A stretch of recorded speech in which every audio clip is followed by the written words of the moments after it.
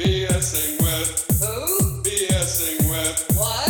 BSing with Sean K. BSing with Who? BSing with What? BSing with Sean K. BSing with Who? BSing with What? BSing with Sean K. BSing with Sean K. Welcome to another episode of BSing with Sean K. I'm your host, Sean Neese. For new listeners, what I do on this show is I talk with unique individuals from all walks of life who are not conforming to the typical 9-to-5 lifestyle and are pursuing their passions instead.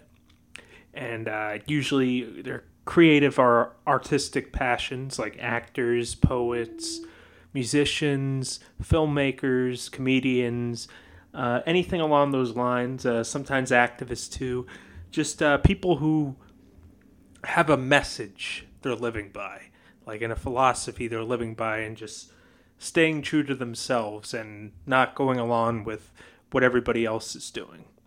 And for today's episode, I'm going to play you an interview I did with Pasquale Santoro, or DJ Pat Pervert is the name he goes by, his stage name. And he's a punk rock DJ who DJs at a bar at East 14th Street on the edge of the Lower East Side near Alphabet City called Otto's Shrunken Head. It's advertised as a tiki bar, as he says in the interview, but it's really a punk rock bar, and or anything alternative, any kind of music that's like part of a subculture and outside the mainstream, any hardcore, punk, anything along those lines. And different nights of the week, there's different DJs. On Thursday, he DJs from 6 to 10, and he does the punk rock happy hour, it's called. And then at 10 o'clock, there's some local punk bands play, and sometimes punk bands from other places as well. So if you're into, alternative music or punk music or just curious in general, then definitely stop by and check it out. Anyway, we did the interview at Otto's Shrunken Head, and usually I take out the background noise in interviews, but I wanted to leave in some of the background noise for this interview because I wanted to create the atmosphere that, like, you're sitting with me and Pat as we're talking, having a drink too. And he talked about his DJing, how he got started with that, and he also talks a bit about his days in the punk scene when he played in a band called Deviant Behavior. And he also talked about his political beliefs and the events in his life that helped develop his political beliefs, and also his views about social issues such as racism. And he also writes in a blog. I'll leave a link to it in the description of this episode, but it has all the info about his music and his DJing. We got in a little bit of a debate at the end about freedom of speech and whether hate speech is free speech, and whether Nazis should have the right to march in the street under the First Amendment. And it was a pretty civil debate. I think we kept it pretty civil, and I think it should be entertaining for the listeners to listen to, if nothing else. And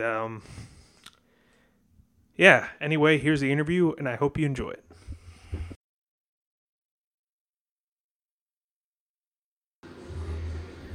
So I'm here with, why don't you introduce yourself? DJ Pat Pervert. Extraordinaire, And I guess, what can you tell us about yourself and what you do? Oh, Jesus. I mean, that's a long road, but I'll try to cut it short. I'm a punk rock DJ, but that's not where I started. I actually started as a homeless kid in the Lower East Side in 1991. So, and I went up from there. I'm a late bloomer compared to many of my friends who came from punk culture and, punk and post-punk culture. I'm a late bloomer compared to the people I know, I ended up on the streets by choice. I'm not going to lie about that. It was by choice because I needed to get away from my family. The need to get away from them was unbelievable. It was I'd rather be here than rather be there. And so I learned a lot from those experiences. Quite a few years that I was out there. But during that time, I did a lot of writing, and I put a band together called Deviant Behavior. And for 10 glorious years, we did really, really well for an unsigned band. That's something that people can look up. They can find our stuff on iTunes and like just about everything. You can find them anywhere. You know, like my records. I got 2 records that are being sold. And then I think when I first really took up DJing was in the 80s, you know, and at that time I was into freestyle, you know, like freestyle music or whatever. And we worked with vinyl, the whole 9 yards, even tape decks, you know. We worked with tape decks. And I moved on from there. I needed a change in my life where I realized, okay, this is not real anymore. And I had a friend of mine, his name was Peter King, and he introduced me to alternative music. The first of it was industrial. And I started learning about that music, and I started learning about the politics of the music and what they were singing about. And I was like, oh my God, they're actually using music in a way that that other people sing about bullshit, and they sing about things that are real. And I was like, this is amazing. I needed to be here. I was like, this is my place. So my first introduction to alternative culture was bands like Skinny Puppy, Einstürzende Rotten,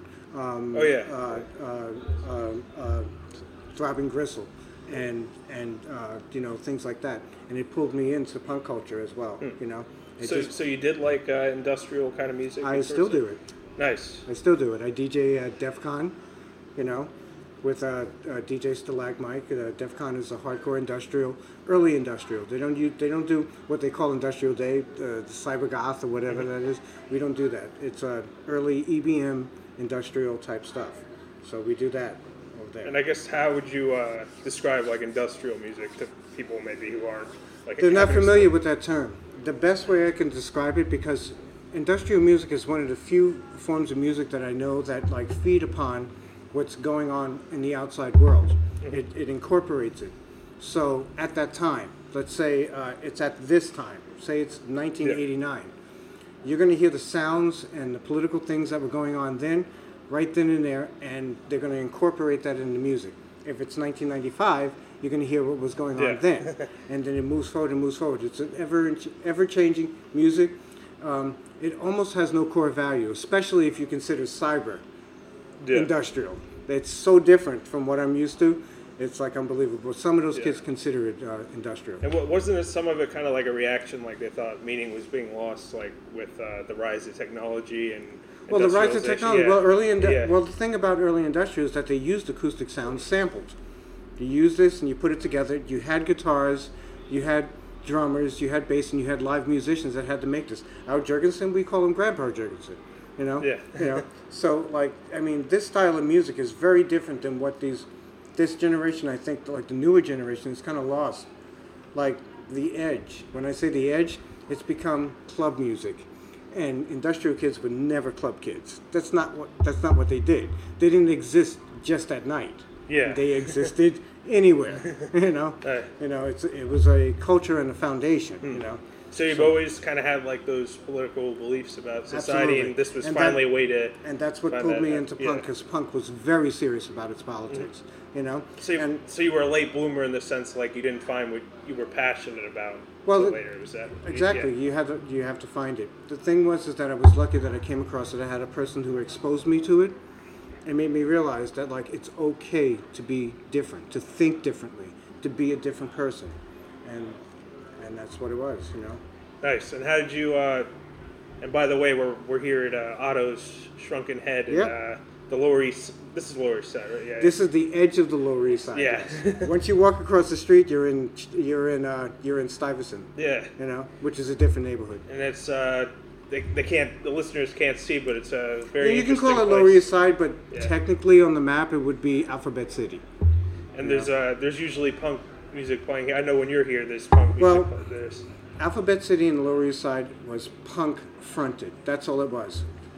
From where I come from, like in 1991 or whatever, the punks didn't just work in the clubs and in the bars and in the hotels and in everything. They also were a part of the nightlife, which were like, it was an actual culture. There was no place you can go on these streets from 14th all the way down to Delancey, maybe even beyond, that you wouldn't find punk rockers walking around all over the place. Because not only did they perform here, live, work, and play, that's what it was. It's like they did all of that. They did all of that.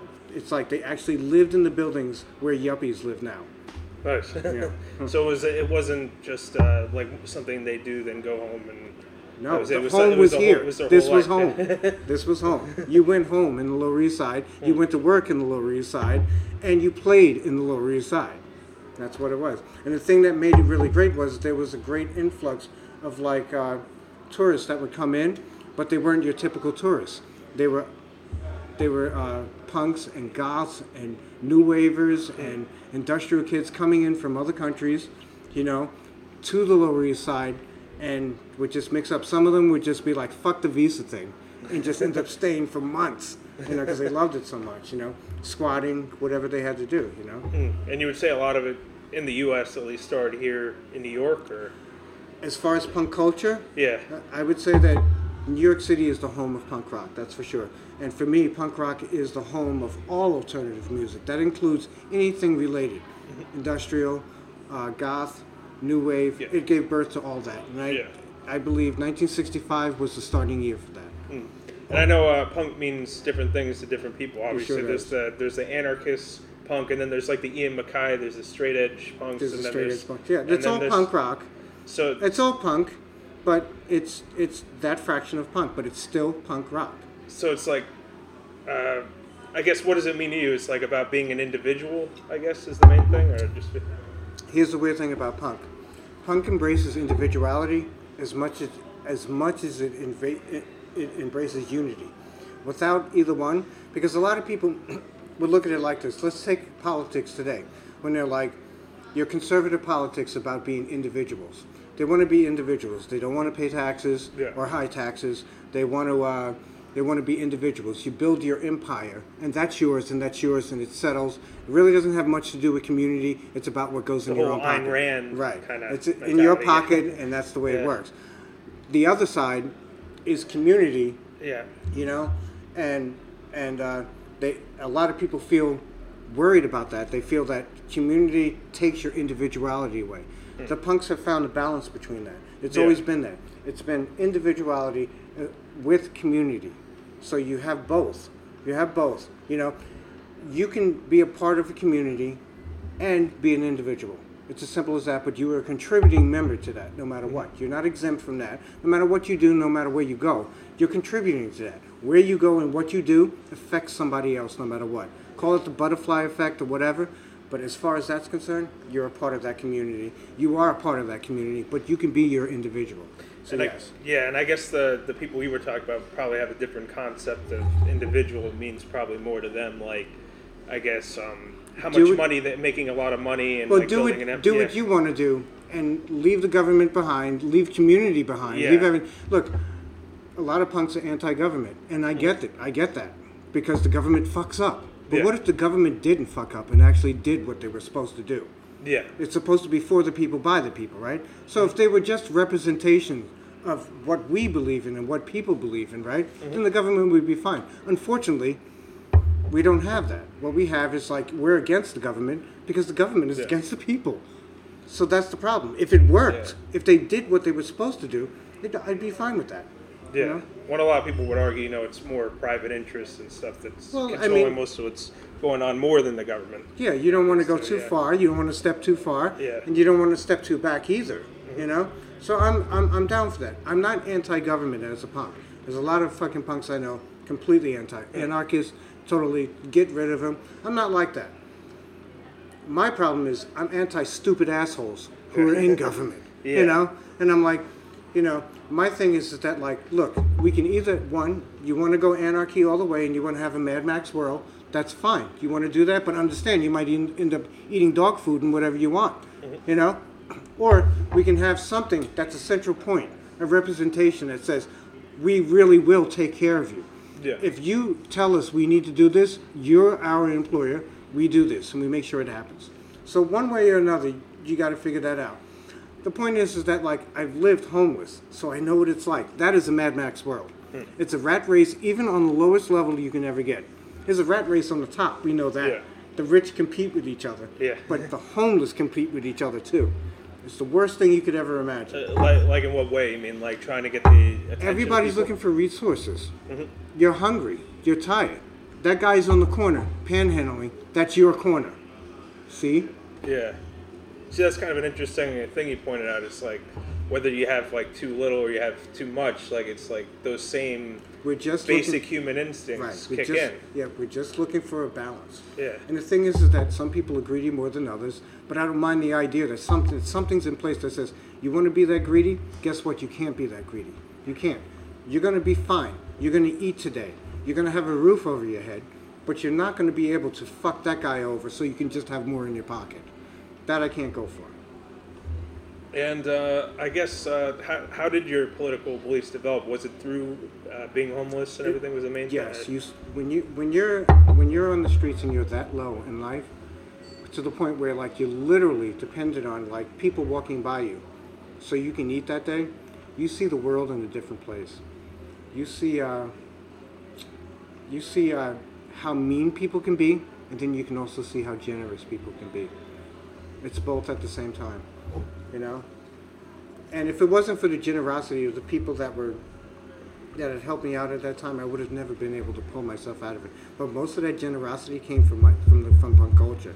It was the people who did have a little bit more than me, not much, that helped me out and put me on my feet, and then I did something for them after I got even beyond where they were. You know? So you found like I guess middle class or like working class people to be more generous. I wouldn't call them middle. I wouldn't call them middle. I would say poverty class, but still had a roof over their head. Yeah. That's Okay. different than different than being homeless and nothing. Okay, that's a luxury to people who are homeless. The roof over their head in Yeah. poverty is luxury compared to being homeless. So that's what it was. And how'd you get started here at Otto's Shrunken Head? And I guess what can you tell? That story goes back before Otto's Shrunken Head. The owner, his name is Steve Pang. This is not his first business. His first business was a place called Tasty Fish on Ridge Street, right here in the Lower East Side, and it was a rehearsal studio. It was a rehearsal studio that he booked bands so they can practice and do the whole 9 yards. And at that time, I was in a band and I had a roof over my head and I was doing well at that time. And I would come down and practice with him. We became good friends. When I lost the band, I pretty much lost everything, including my enthusiasm about life and like, you know, I wanted to kill myself and like, you know, I had been through this horrible time, alcoholism, cocaine, fucking just getting fucked up, you know, the whole 9 yards. I was in a bad position, you know, and Steve came to me and he was like, listen, I'll give you a job a couple of days a week here at Tasty Fish. So I managed the place, you know, booked all the bands, got to know all of them, which was great connections. You know, all the bands are great. When you know people, that's the good thing. So I worked at Tasty Fish for, 2 years, 3 years before they went out of business. They went out of business only because the building itself got condemned. It was so bad. There were rats running through the walls. That's how bad it was. Oh, wow. Yeah. And at that time, I was homeless still, so I slept at the studio. He allowed me to stay at the studio and I would sleep. But it wasn't fun with rats fucking crawling all over you. Yeah, it wasn't really fun. So eventually it got condemned. We had a big demolition party. We broke the walls down for everybody, you know, through televisions through the window. There were televisions flying out on Ridge Street, you know. And after that, he got a couple of investors from Chinatown. He you know, from Chinatown. That's where he was born and raised, you know, in Chinatown. And he got a couple of investors together and he opened this place up. We knew the owner from the place that was here. It was called Barmacy, and I remember her. Really nice rock and roll chick, you know, from back in the day. I can't remember her name, but he bought it from her with a couple of investors, and I was on board all the time. The point is that I only went from one place to the next. So I've been here for 15 years for this place. They're celebrating their 15-year anniversary this month, you know, so I've been here the whole time. But I didn't have a regular DJ gig up until about maybe 13 years ago. So about 13 years I've been doing this. So you did more like the management here too? Or? I bartended, I cleaned the place, I bar backed, anything they need me for. Phone call, I'm there. And that's how I did it. I guess, how would you I guess, describe this place to people who haven't been here? I know that like A lot of people are very confused about it because it's marketed in the in Time Out and like the yuppie magazines and all of that stuff as a tiki bar. When they get here, they're very confused. As soon as they see the fucking punk rockers here and the goth kids and everything, they're like, "What the fuck is going on here?" Yeah. The psychobilly kids and the rockabilly kids, they're not getting it. The connection between tiki and alternative culture. They don't get the connection. Yeah. They think that tiki is just like made for yuppies, you know? Yeah. No. If there's any people that appreciate tiki, it's fucking alternative kids. They can always come down. They like the whole Hawaiian thing. It's always been that thing since the 1950s. Since rock and roll, it's always been a rock and roll thing. You know? It has always been a rock and roll thing from Elvis all the way out. You know, but they don't get that connection. So they come in and they're like, wow, what is this? You know, like they're not, they expect it to be posh. It's not. It's a dive bar. It's a dive bar. Yeah. With loud bands in the back and fucking punk rock blaring up front. But you can get some of the greatest drinks that you can and they have those interesting mugs all too, the girls are tattooed up and the fucking behind the bar. Yeah. You know, I mean, like, you know, it's the whole 9 yards. You know, it's open and welcome to alternative culture. Steve has always been a part of rock and roll culture in that way. He's a drummer. He's a musician. You know, as an owner, he's a musician as well. He's just about to release a new album from his band called the Carvels, who've been around for about 15 years now, 15, 20 years now. So he's ready to release another record. This is the owner of the bar. Nice. If you wanted to know a sister bar to this place, it would be Beauty Bar. That's the sister bar. That's same people work or? The same people owned both places before Steve bought this one out and the guy bought that one out. And they're very close friends. So we're connected together in a way that we transfer things all the time. Bands, musicians, everything go back and forth between here and there. So.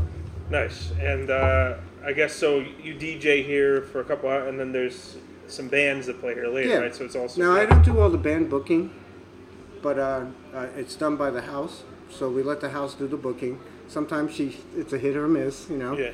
You know. I just take care of the DJ. I think once I get back on my feet, like more stable, when I find better work, better money, I might request from the club that I actually have control of the back house and the front house. So I get the bands. It's my job to get the bands, and I do the DJ. I want to make sure that I have the whole night that is completely mine, at least from 6 to 10. You know.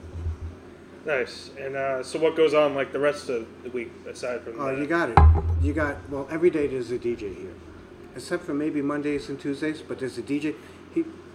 Steve's the owner of the bar. Steve, his thing about running things is consistency. He's got things set up, and they've been set up for years. I have other DJs. I'm not the only 13-year DJ here. There's 5 or 6 other DJs that are here on different nights that have had monthly and weekly parties here for 13 years at least.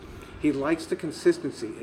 He's like, and then he'll make the changes during happy hour, like when there's open space and get new people in and stuff like that. If they work their way into it, then they become a part of the Otto's culture, and then they can have their own nights that become their own, but he's very consistent.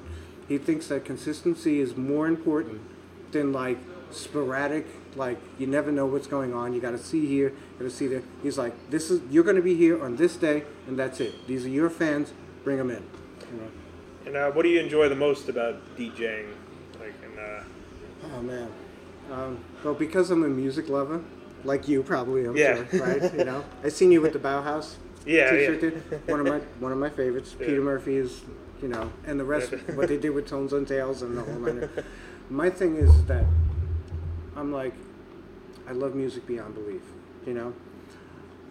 I don't feel like being on stage as a front performer like I was in my band, which we got very big, but we were unsigned because we were too crazy. We were like G.G. Allen meets Plasmatics. That's not something that was signable at that time. People were like, you guys are too fucking nuts, And I'm like, okay, that's cool, But we did very well for an unsigned band, I'm willing to have a reunion to do that, to have a reunion, get a nice big show together, and have a lot of old school cats come out for the show and everything. Maybe it might be in the works one day. But for now, DJing is the one thing that picked up to be artistic, to keep me in that loop of being artistic. Because I don't think if I don't have that in my life, at least a little bit, I'd probably go crazy. I couldn't be somebody that just goes to work and then just goes home. Yeah. I can't be that guy. So you'd have like an outlet. I gotta have an outlet. Yeah, and so I guess even though it's not your music, it's still like choosing the songs is kind of an art. Is that Well, it? the thing is that it's choosing, arranging, and even beat matching, which is what I do. It depends on how you put it together. You really got to feel what other people are feeling, and then if they're not feeling, if they're feeling in a way, as a DJ, they're feeling in a certain way that you're like, yeah, I'm not doing that for you. You have to step up to the plate and be like, I know what you're feeling, and I can't do that for you. That's not the kind of DJ I am, So when somebody walks up and they're like, I want Britney Spears, and I'm like, what you want to do is like get your drink and like, I can't help you.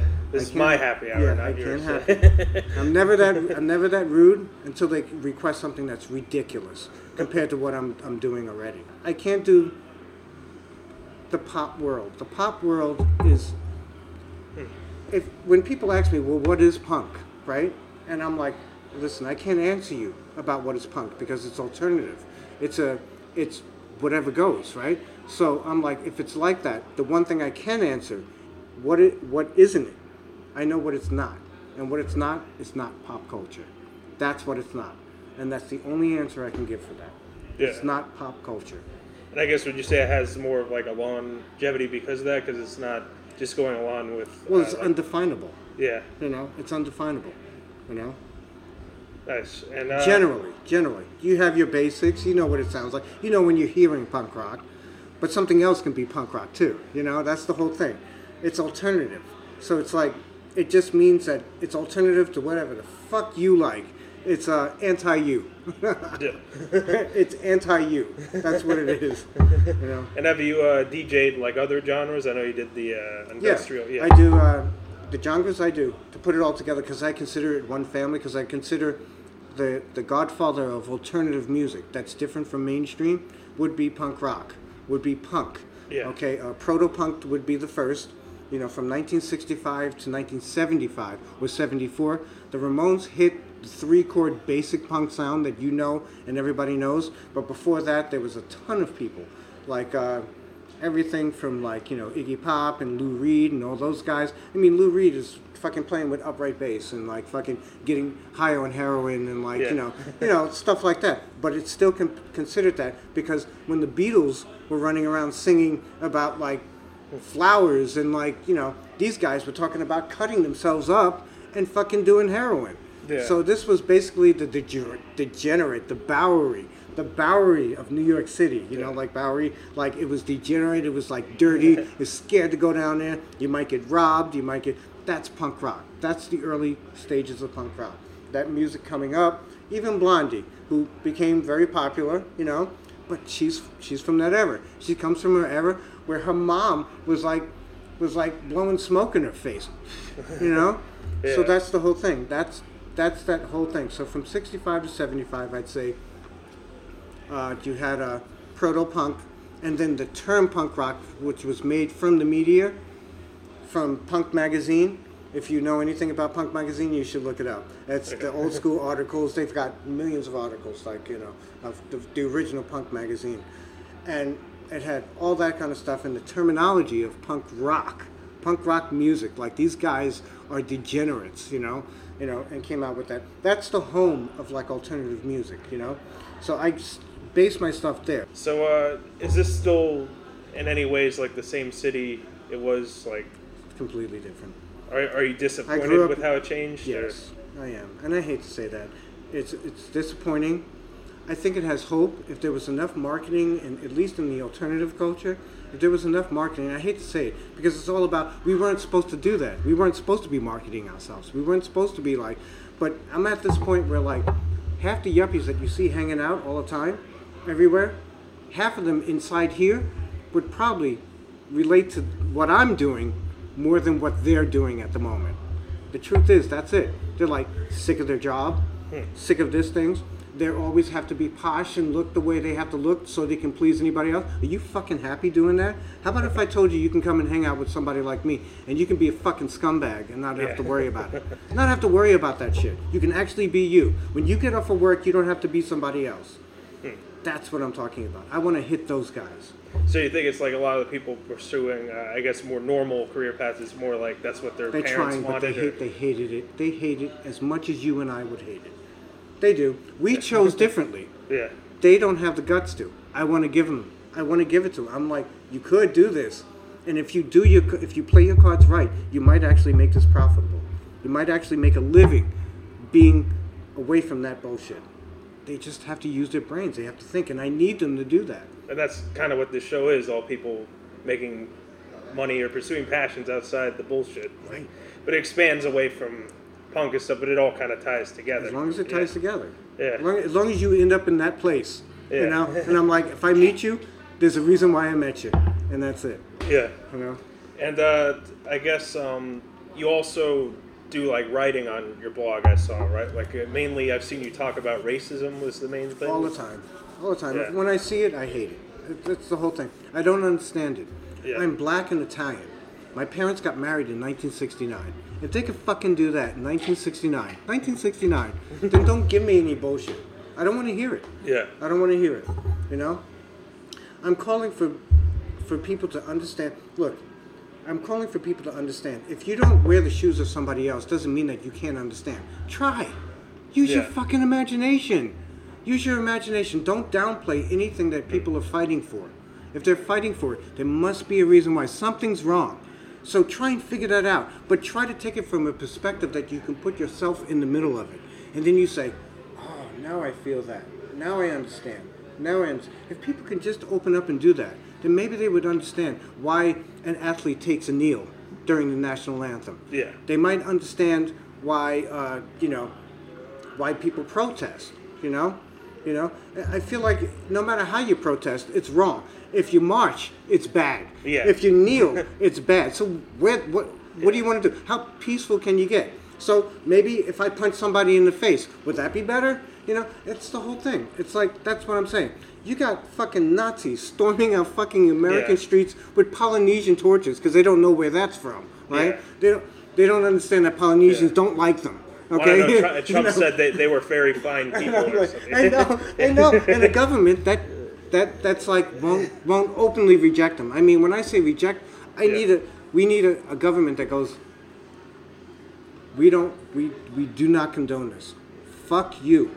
This is not a matter of freedom of speech. This is a matter of terrorism. The history of everything that leads up to that is terrorism. I'm sorry. If you're black or brown like me, that's fucking terrorism, okay? And I'm sorry. If it's okay for them to do it, then ISIS should be able to walk through the streets, or the Taliban or anybody else with any political ideal should be able to walk through the streets with guns and torches with their political ideas under freedom of speech and enjoy themselves, you know? But if only one group of people can get away with that after the history of what they've done, is ridiculous. That's ridiculous to me. It's not a matter of freedom of speech to me. Well, I guess I see like where you're coming from. Like you think it leads to worse results beyond speech is what you're saying. Are you kidding me? Like, yeah. Well, you know what the speech is. Yeah. Okay, well, you can't have what they're looking for without forcing it. Now, how do they do that? They do it through oppression. Now, this has been done before. It's systemic. It's within the culture of American history. It's already there. Now, how many people have to die before you say, okay, this is not a matter of freedom of speech. This is a matter of terrorism. What you're advocating is terrorism. And if these brown people over here with their crazy ISIS ideals can't do this, then why the fuck can you? That's my point of view. Yeah. Well, I guess, I agree, like, if they're threatening violence and everything, but if you start censoring... But they are. Yeah. It's white supremacy, right? Mm-hmm. And what is that to black and brown people? What violence. has it? Well, I mean, it makes people uncomfortable, I know. No, it makes white people uncomfortable. Yeah. It makes black and brown people scared to death. Yeah. There's the difference. Scared to death. Okay? Because we know how that works out. So what would you say is like the main way to, I guess, combat racism? Like, at least this much. I would look. If you have a political stance where like these guys are for the oppression of other people, which is the same thing that ISIS is.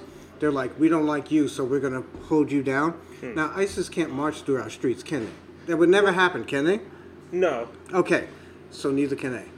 But I guess I would argue unless someone who supports ISIS is actually advocating violence, then they shouldn't. Well, they always do. So I'm like, if they could, right? Yeah. Under the guise of freedom of speech, then I would shut my mouth up. I would shut at least on freedom of speech. Let it be equal. Well, if you're threatening violence, that's not freedom of speech. Well, what do you think? Yeah. Well, what do you think they're threatening? I mean, you can't have you can't have that without force. You have to force that on people. So that's. So are you saying like beyond like just saying something that's racist and like actually? Oh, I don't care. No, I don't care. If people want to be racist, they have every right. Oh, okay. Enjoy yourself. Yeah. Have a good time. Here's what I want from racist people. If you're the kind of person that you want to stick with your own kind and you don't like people from other races, then you live your life as such. You get married to the same people that you want to get married to. You live your life that you want to do. You do anything. But as soon as you start storming the streets with torches and you're trying to change political government to your stance, as soon as you start doing that, you're done. You're done. I'm like, you're done. You're done. You can live your life the way you want to. You have a right to be a racist. Nobody can stop you from doing that. But damn it, don't get in my way. That's all. As soon as you do that, then it becomes a problem with democracy, a problem with like who you are. So I'm like, you can live your life. You can be a racist if you want to and live your life. But damn it, when you're marching through the streets calling for like the death of like anybody who's not like you, then you've become a terrorist. It's as simple as that.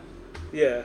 But see, like, when conservatives argue, like, that Muslims shouldn't be allowed to argue for Sharia law, I don't really agree with that either, because, like, unless they're actually doing things to enforce their beliefs with violence on people. The Sharia law, well, I mean, I don't find Sharia law a threat, at least yet. No, I don't either, but I'm saying, like... But, I mean, if it became a threat, I would take that same stance. I would be like, I wouldn't want that for, like, you or me or anybody else. If you trying to force that on me, then that's where the problem comes from. Just like if you're trying to force white supremacy on me.